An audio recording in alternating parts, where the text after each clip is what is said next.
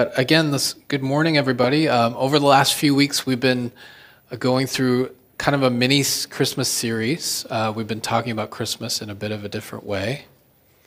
We've been focusing on the story of Jesus' birth, but we've been looking at why exactly Jesus came, that he holds three offices and what those offices mean for us. Jesus is prophet, Jesus is priest, and Jesus is king. He came to this earth as our Savior, our Messiah, and he fulfilled what was prophesied about him in the Old Testament. In Deuteronomy, let me go ahead here, chapter 18, verse 15, it says, "The Lord your God will raise up for you a prophet like me from among you." This is Moses speaking to the people. So Jesus is prophet. Jesus is also priest. The entire sacrificial system of the Old Testament was set up to point to Christ. And we see that in the book of Hebrews. And then finally, the Old Testament speaks of a king that God will raise up from the line of David. All of the great leaders of Israel held at least one of these offices. They were either prophets, priests, or kings. And when we think of a prophet, we often think about one who predicts something in the future, right? Something that's coming. And that can be a part of what a prophet does. But where does a prophet receive these visions, these proclamations about the future? From God, right? A prophet really is the mouthpiece of God. A prophet brings God's message to the people. And so Moses was a prophet. He brought God's words, his direction, his guidance, and his commandments to the Jewish people. The second role that some of the great leaders of Israel held were priests. Priests represented the people and made sacrifices on their behalf. Another great leader of the Jewish people was Samuel. Samuel was a prophet and a priest. He brought God's message to the people. He was a prophet, but he was also a Levite, and he performed priestly duties such as offering sacrifices to God. Another great leader of Israel was David. He was chosen by God and anointed by Samuel to be king of Israel. King David was called by God a man after God's own heart. And when we read the Psalms, we see David's heart. Even in the hardest times of his life, he trusted God, and he had a heart to serve God. David had a big misstep in his life, but he repented, and he surrendered his life back to God, and God forgave him. God forgave him of that sin. Although there were consequences for that sin, he lost his baby, and he wasn't able to build God's temple like he wanted to. But God did forgive him, and he repented. And he was able to live out the rest of his days as God's servant king. And he's remembered as one of Israel's greatest leaders. Jesus, whom you've probably guessed by now from the title of our sermon series, was the only great leader in Israel's history who held all three offices of prophet, priest, and king. Jesus fulfilled both priestly and prophetic roles, and we looked at those in detail over the last couple of Sundays. If you missed those, you can go back and listen to them on our website. But we also see from the scriptures that Jesus had the role of king. And if you have your Bible or your Bible app ready, why don't you turn with me to Matthew chapter 1. We see in Matthew chapter 1 that Joseph has become aware that Mary is pregnant. And not wanting Mary to be publicly shamed, he has decided to divorce her quietly. Joseph is assuming that Mary has betrayed him, and as a result, she is pregnant. But before Joseph is able to go through with this, an angel visits him in a dream. And this is where we're going to take a look starting in verse 20. The angel says to him, "Joseph, son of David, do not fear to take Mary as your wife, For that which is conceived in her is from the Holy Spirit. She will bear a son, and you shall call his name Jesus, for he will save his people from their sins. All this took place to fulfill what the Lord had spoken by the prophet. Behold, the virgin shall conceive and bear a son, and they shall call his name Emmanuel, which means God with us. That's from Isaiah chapter 7, I believe. So he will be called God with us. We know that Jesus came as a baby. In fact, he was sent by the Father. For God so loved the world, he sent his only son, right? Over the last little while, we've been going through the Gospel of John. And we've seen that Jesus came here to earth. He lived here 2,000 years ago. Emmanuel, God with us. He came and he ministered to the Jewish people. He taught them about God, about himself. He is the Son of God, the second person of the Trinity. He is God, but he also taught about the Father and the Holy Spirit. And he taught the Jewish people about themselves, that they were sinners, rebels, in need of a Savior. And because of the work of the Holy Spirit in followers of Jesus, we have the four Gospels, and we too are able to learn from the words and works of Jesus written down for us. Jesus came and lived here, God with us, and this was foretold in the Old Testament. The angel quotes to Joseph this prophecy, again, which is from the book of Isaiah. And Joseph wasn't the only one to receive a visit from an angel. We are all familiar with the story, right? We know from the Gospel of Luke that the angel Gabriel had previously visited Mary, and he tells her that although she is a virgin, she will conceive a son by the power of the Holy Spirit. And she is also told that his name will be Jesus. And Gabriel shares a different prophecy with Mary. He says in Luke 1, starting in verse 32, he says, "And the Lord God will give to him the throne of his father David, and he will reign over the house of Jacob, and of his kingdom there will be no end." This is a prophecy that is repeated throughout the book of Daniel. Did you know that there are over 300 prophecies in the Old Testament that tell us about the coming of Jesus? And what do these prophecies say? Well, we actually just saw 6 of these prophecies in Matthew 1 and Luke 1. Jesus will be born of a virgin. People will call him God with us. He will save people from their sins. The Father will give him the throne of David. He will reign over the house of Jacob forever, and his kingdom will not end. And so there's hundreds more of these verses that not only talk about his first coming, but also his second coming, his return. So we're going to take a look at a few more of these prophecies, but specifically at what else the Old Testament says about Jesus as king. Before we dive into that, though, we need to look at the history of kings in Israel. Did you know that God's original plan was that he himself would be king of Israel? And after he led them, after he led them to the promised land, Israel started to forget about God and forget about what he had done for them. And they began to worship the gods of the nations around them. Because of this, God handed them over to their enemies. And when they cried out to him, he raised up a leader from among them to deliver them. This was a dark time in Israel's history, and they continued this cycle of rebelling against God, God in turn handing them over to their enemies, Israel crying out for help, and then God sending a leader to rescue them.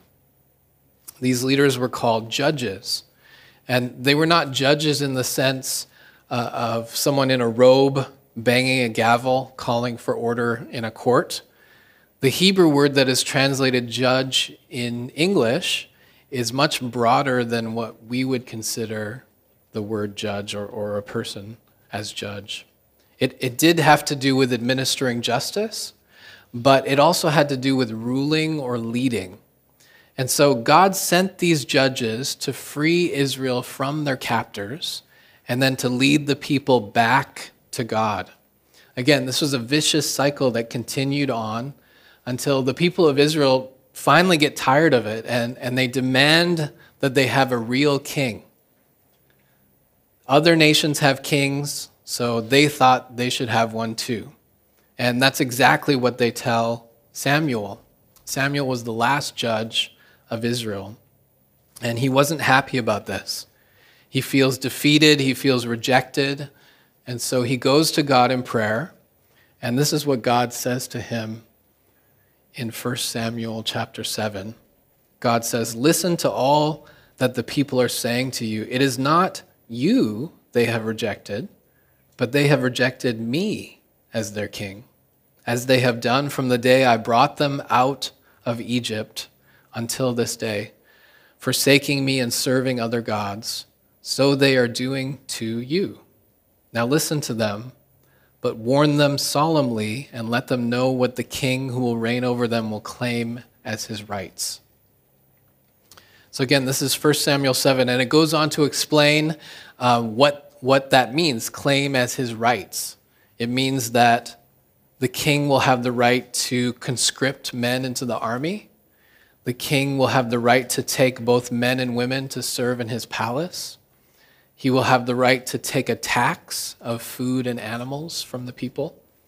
And Samuel finishes explaining this in verse 17. He says, he's talking about the king, he will take 1/10 of your flocks, and you yourselves will become his slaves. When that day comes, you will cry out for relief from the king you have chosen, but the Lord will not answer you in that day. But the people refused to listen to Samuel. "No," they said, "we want a king over us. Then we will be like all the other nations, with a king to lead us and to go out before us and fight our battles." So Israel had clearly forgotten that their current king, God himself, had been fighting their battles. He had delivered them from Egypt, and he had led them to the promised land. And he had continued to deliver them when they fell into sin and rebellion. And guess what happens when this new era of kings comes? The same cycle of rebellion, repentance, deliverance. Rebellion, repentance, deliverance. And after about 300 years of this, God finally puts an end to this cycle. Not that he hadn't tried before.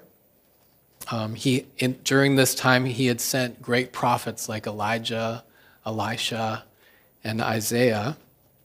But by this time, 300 years later, the Jewish people had split into two kingdoms: the northern kingdom of Israel and the southern kingdom of Judah. And it's around this time that the Assyrians come and they invade that northern kingdom of Israel. And they come and they carry away most of the Israelites to Assyria. And not only that, they place foreigners from other nations in the land of Israel, in actually the capital city of Israel, which was called Samaria. This is why Samaritans were considered so unclean. They were a mix of Jews and foreigners. Anyway, I mentioned the prophet Isaiah. Isaiah lived at this time in the capital city of Judah, Jerusalem. And Isaiah starts the book of Isaiah by telling the reader that the descendants of David have all become evil kings, murderers, and thieves. And one of the main themes of the book of Isaiah is this. It's Israel's sin, divine justice, restoration of Israel with a new king, and peace on earth. And if you've read the book of Isaiah, it's not easy to understand it. It's mostly poetry. And Isaiah starts to develop this theme of sin, justice, restoration, and peace by poetically describing how King Ahaz, he's the king of Judah, King Ahaz has come under the yoke of Assyria and is not only forced into a heavy tribute to Assyria, he's paying a lot of money to them, but this agreement with Assyria also causes the nation of Judah to engage in false worship. And Isaiah confronts King Ahaz, but King Ahaz refuses to change. And despite the hopelessness of this situation, it seems very hopeless, Isaiah offers a prophecy of hope.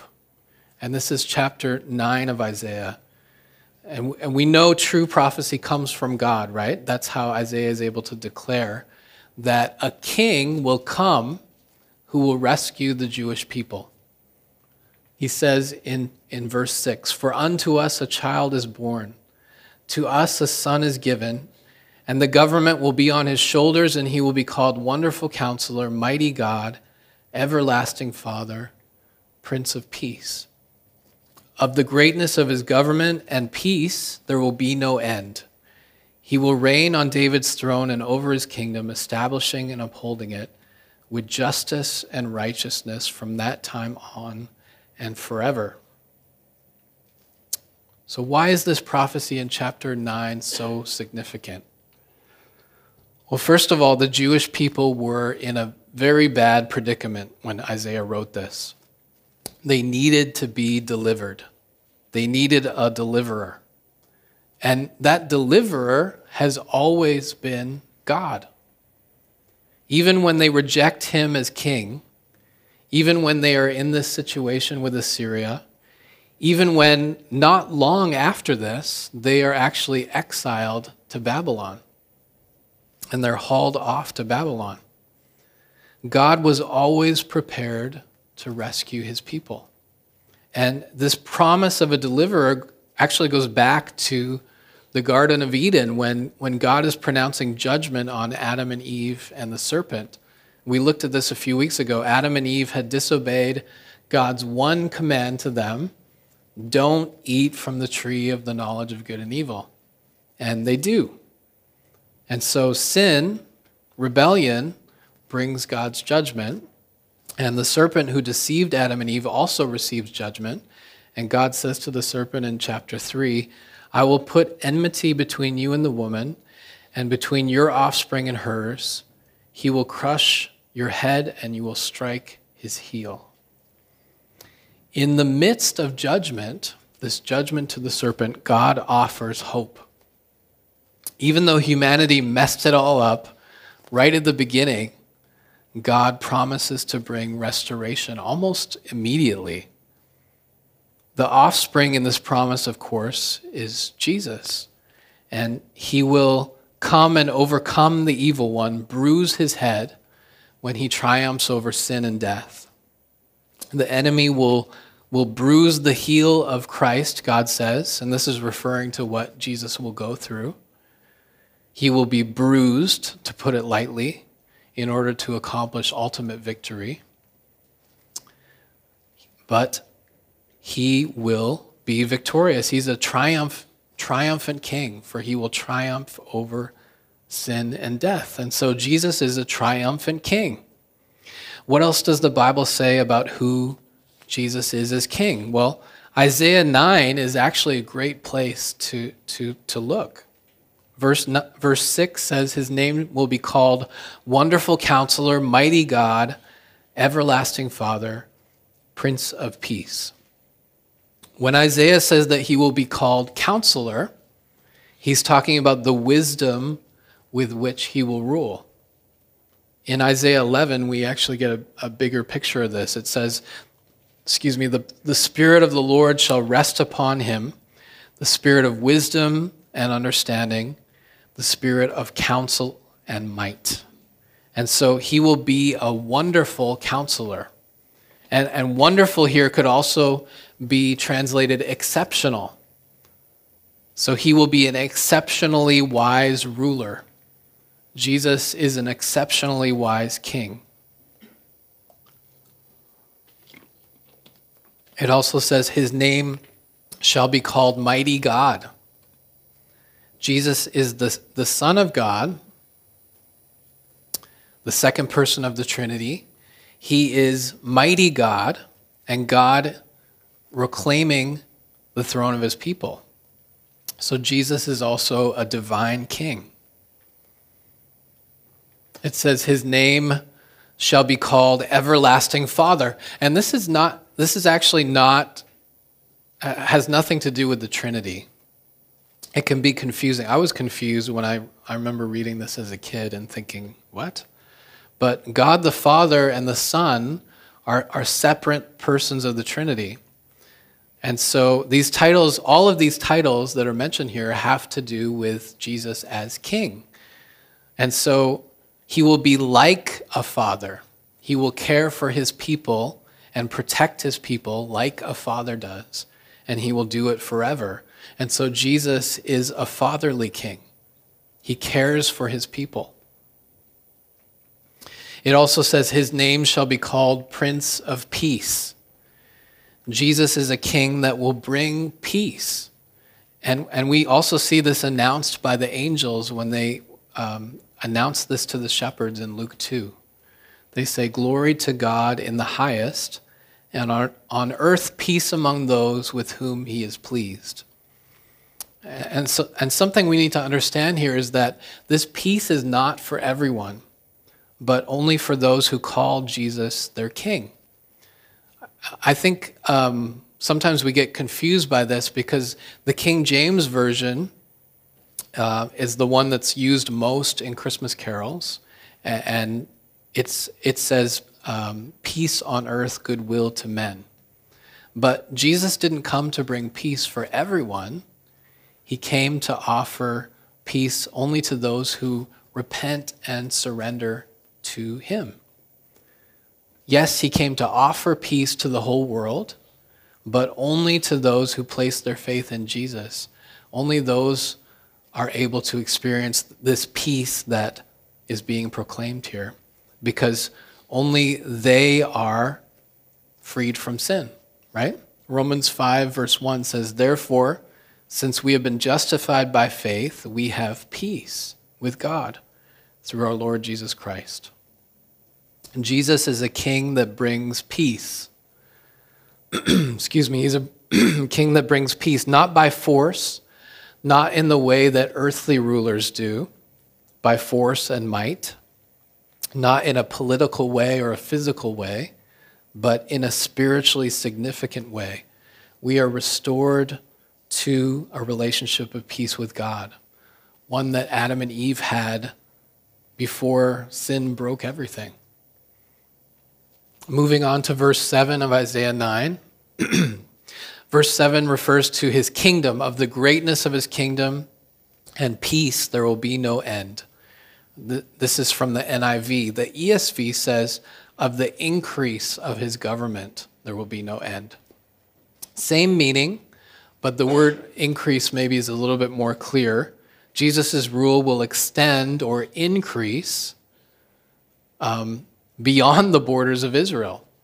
So it will include everyone. It will include all Gentiles. And so his kingdom will be great, and it will be accompanied by peace, and it will have no end. We see rulers come and go. We see the borders of countries or kingdoms change. There used to be in East Germany, right? But Jesus' kingdom will have no borders. It will extend, or it extends to all who bow down to him, and it will last forever. He will rule forever. He will reign on David's throne and over his kingdom. It says, God made a promise to David that one day he would raise up from David's line one whom he would establish his line forever. And we see from both Joseph and Mary's lineage in Matthew and Luke that Jesus was a descendant of David. And this is exactly the reason that they are in Bethlehem, right?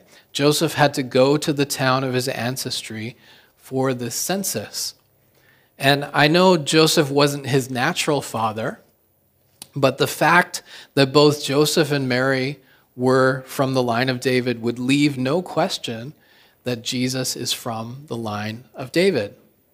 So he will reign on David's throne and over his kingdom, establishing and upholding it with justice and righteousness from that time on and forever.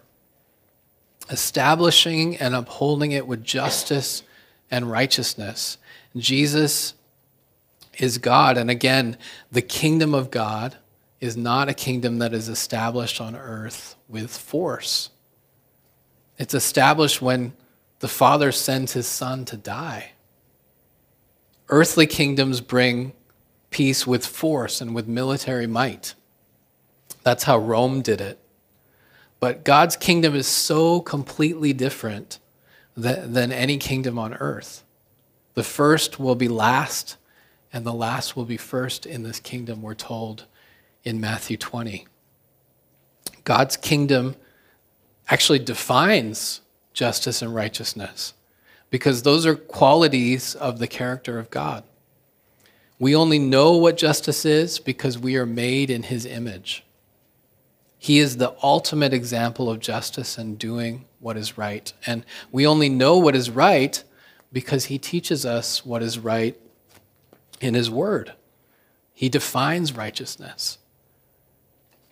He will reign on David's throne and over his kingdom, establishing and upholding it with justice and righteousness from that time on and forever. From that time on and forever. When did Jesus become king? Was it when he rode into Jerusalem on a donkey? Or was it when he died and rose again, when he triumphed over sin and death?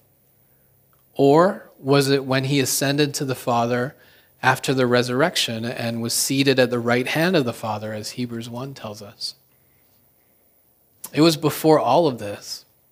Jesus was born a king. The angels gave that royal announcement of his birth to the shepherds, and the wise men came seeking him because he was a king.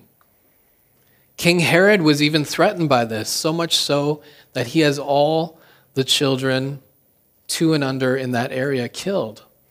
And throughout the Gospels, we see recognition of his kingship.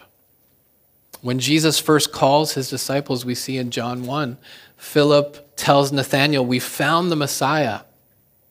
And so they go to Jesus, and Jesus says to Nathanael in verse 47, "Behold, an Israelite indeed, in whom there is no deceit."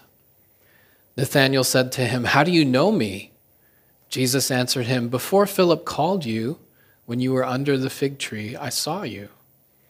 Nathanael answered him, "Rabbi, you are the Son of God. You are the King of Israel." Because of the scriptures, the Jewish people knew that the Messiah was a king from the line of David who would deliver them. And when Jesus rides into Jerusalem, what do the people shout out? They shout out, "Hosanna! Blessed is he who comes in the name of the Lord. Blessed is the King of Israel." So Jesus was already a king. When he's nailed to the cross, there's a sign placed above his head which reads King of the Jews. And this sign was actually meant for his shame. But the cross was his triumph as king. He didn't ride into Jerusalem as king on a war horse. His triumph was not over the Romans as the Jewish people had expected at this time. His triumph as king was offering himself as a sacrifice for the people. Most kings, earthly kings, would expect people to give their lives for them. King Jesus gave his life for us. And why did he do that? Because of sin, right? Because of our rebellion. I remember reading the Old Testament as a young man and thinking, these people are idiots. How can God's people, Israel, continue in this pattern of repentance, deliverance, rebellion? Rebellion, repentance, deliverance. How can they forget about God so easily? And then I realized that's me. I'm the same. I'm as forgetful and self-centered as they were. And I needed someone to come and rescue me just as much as they did. Jesus has come as King to teach us about God.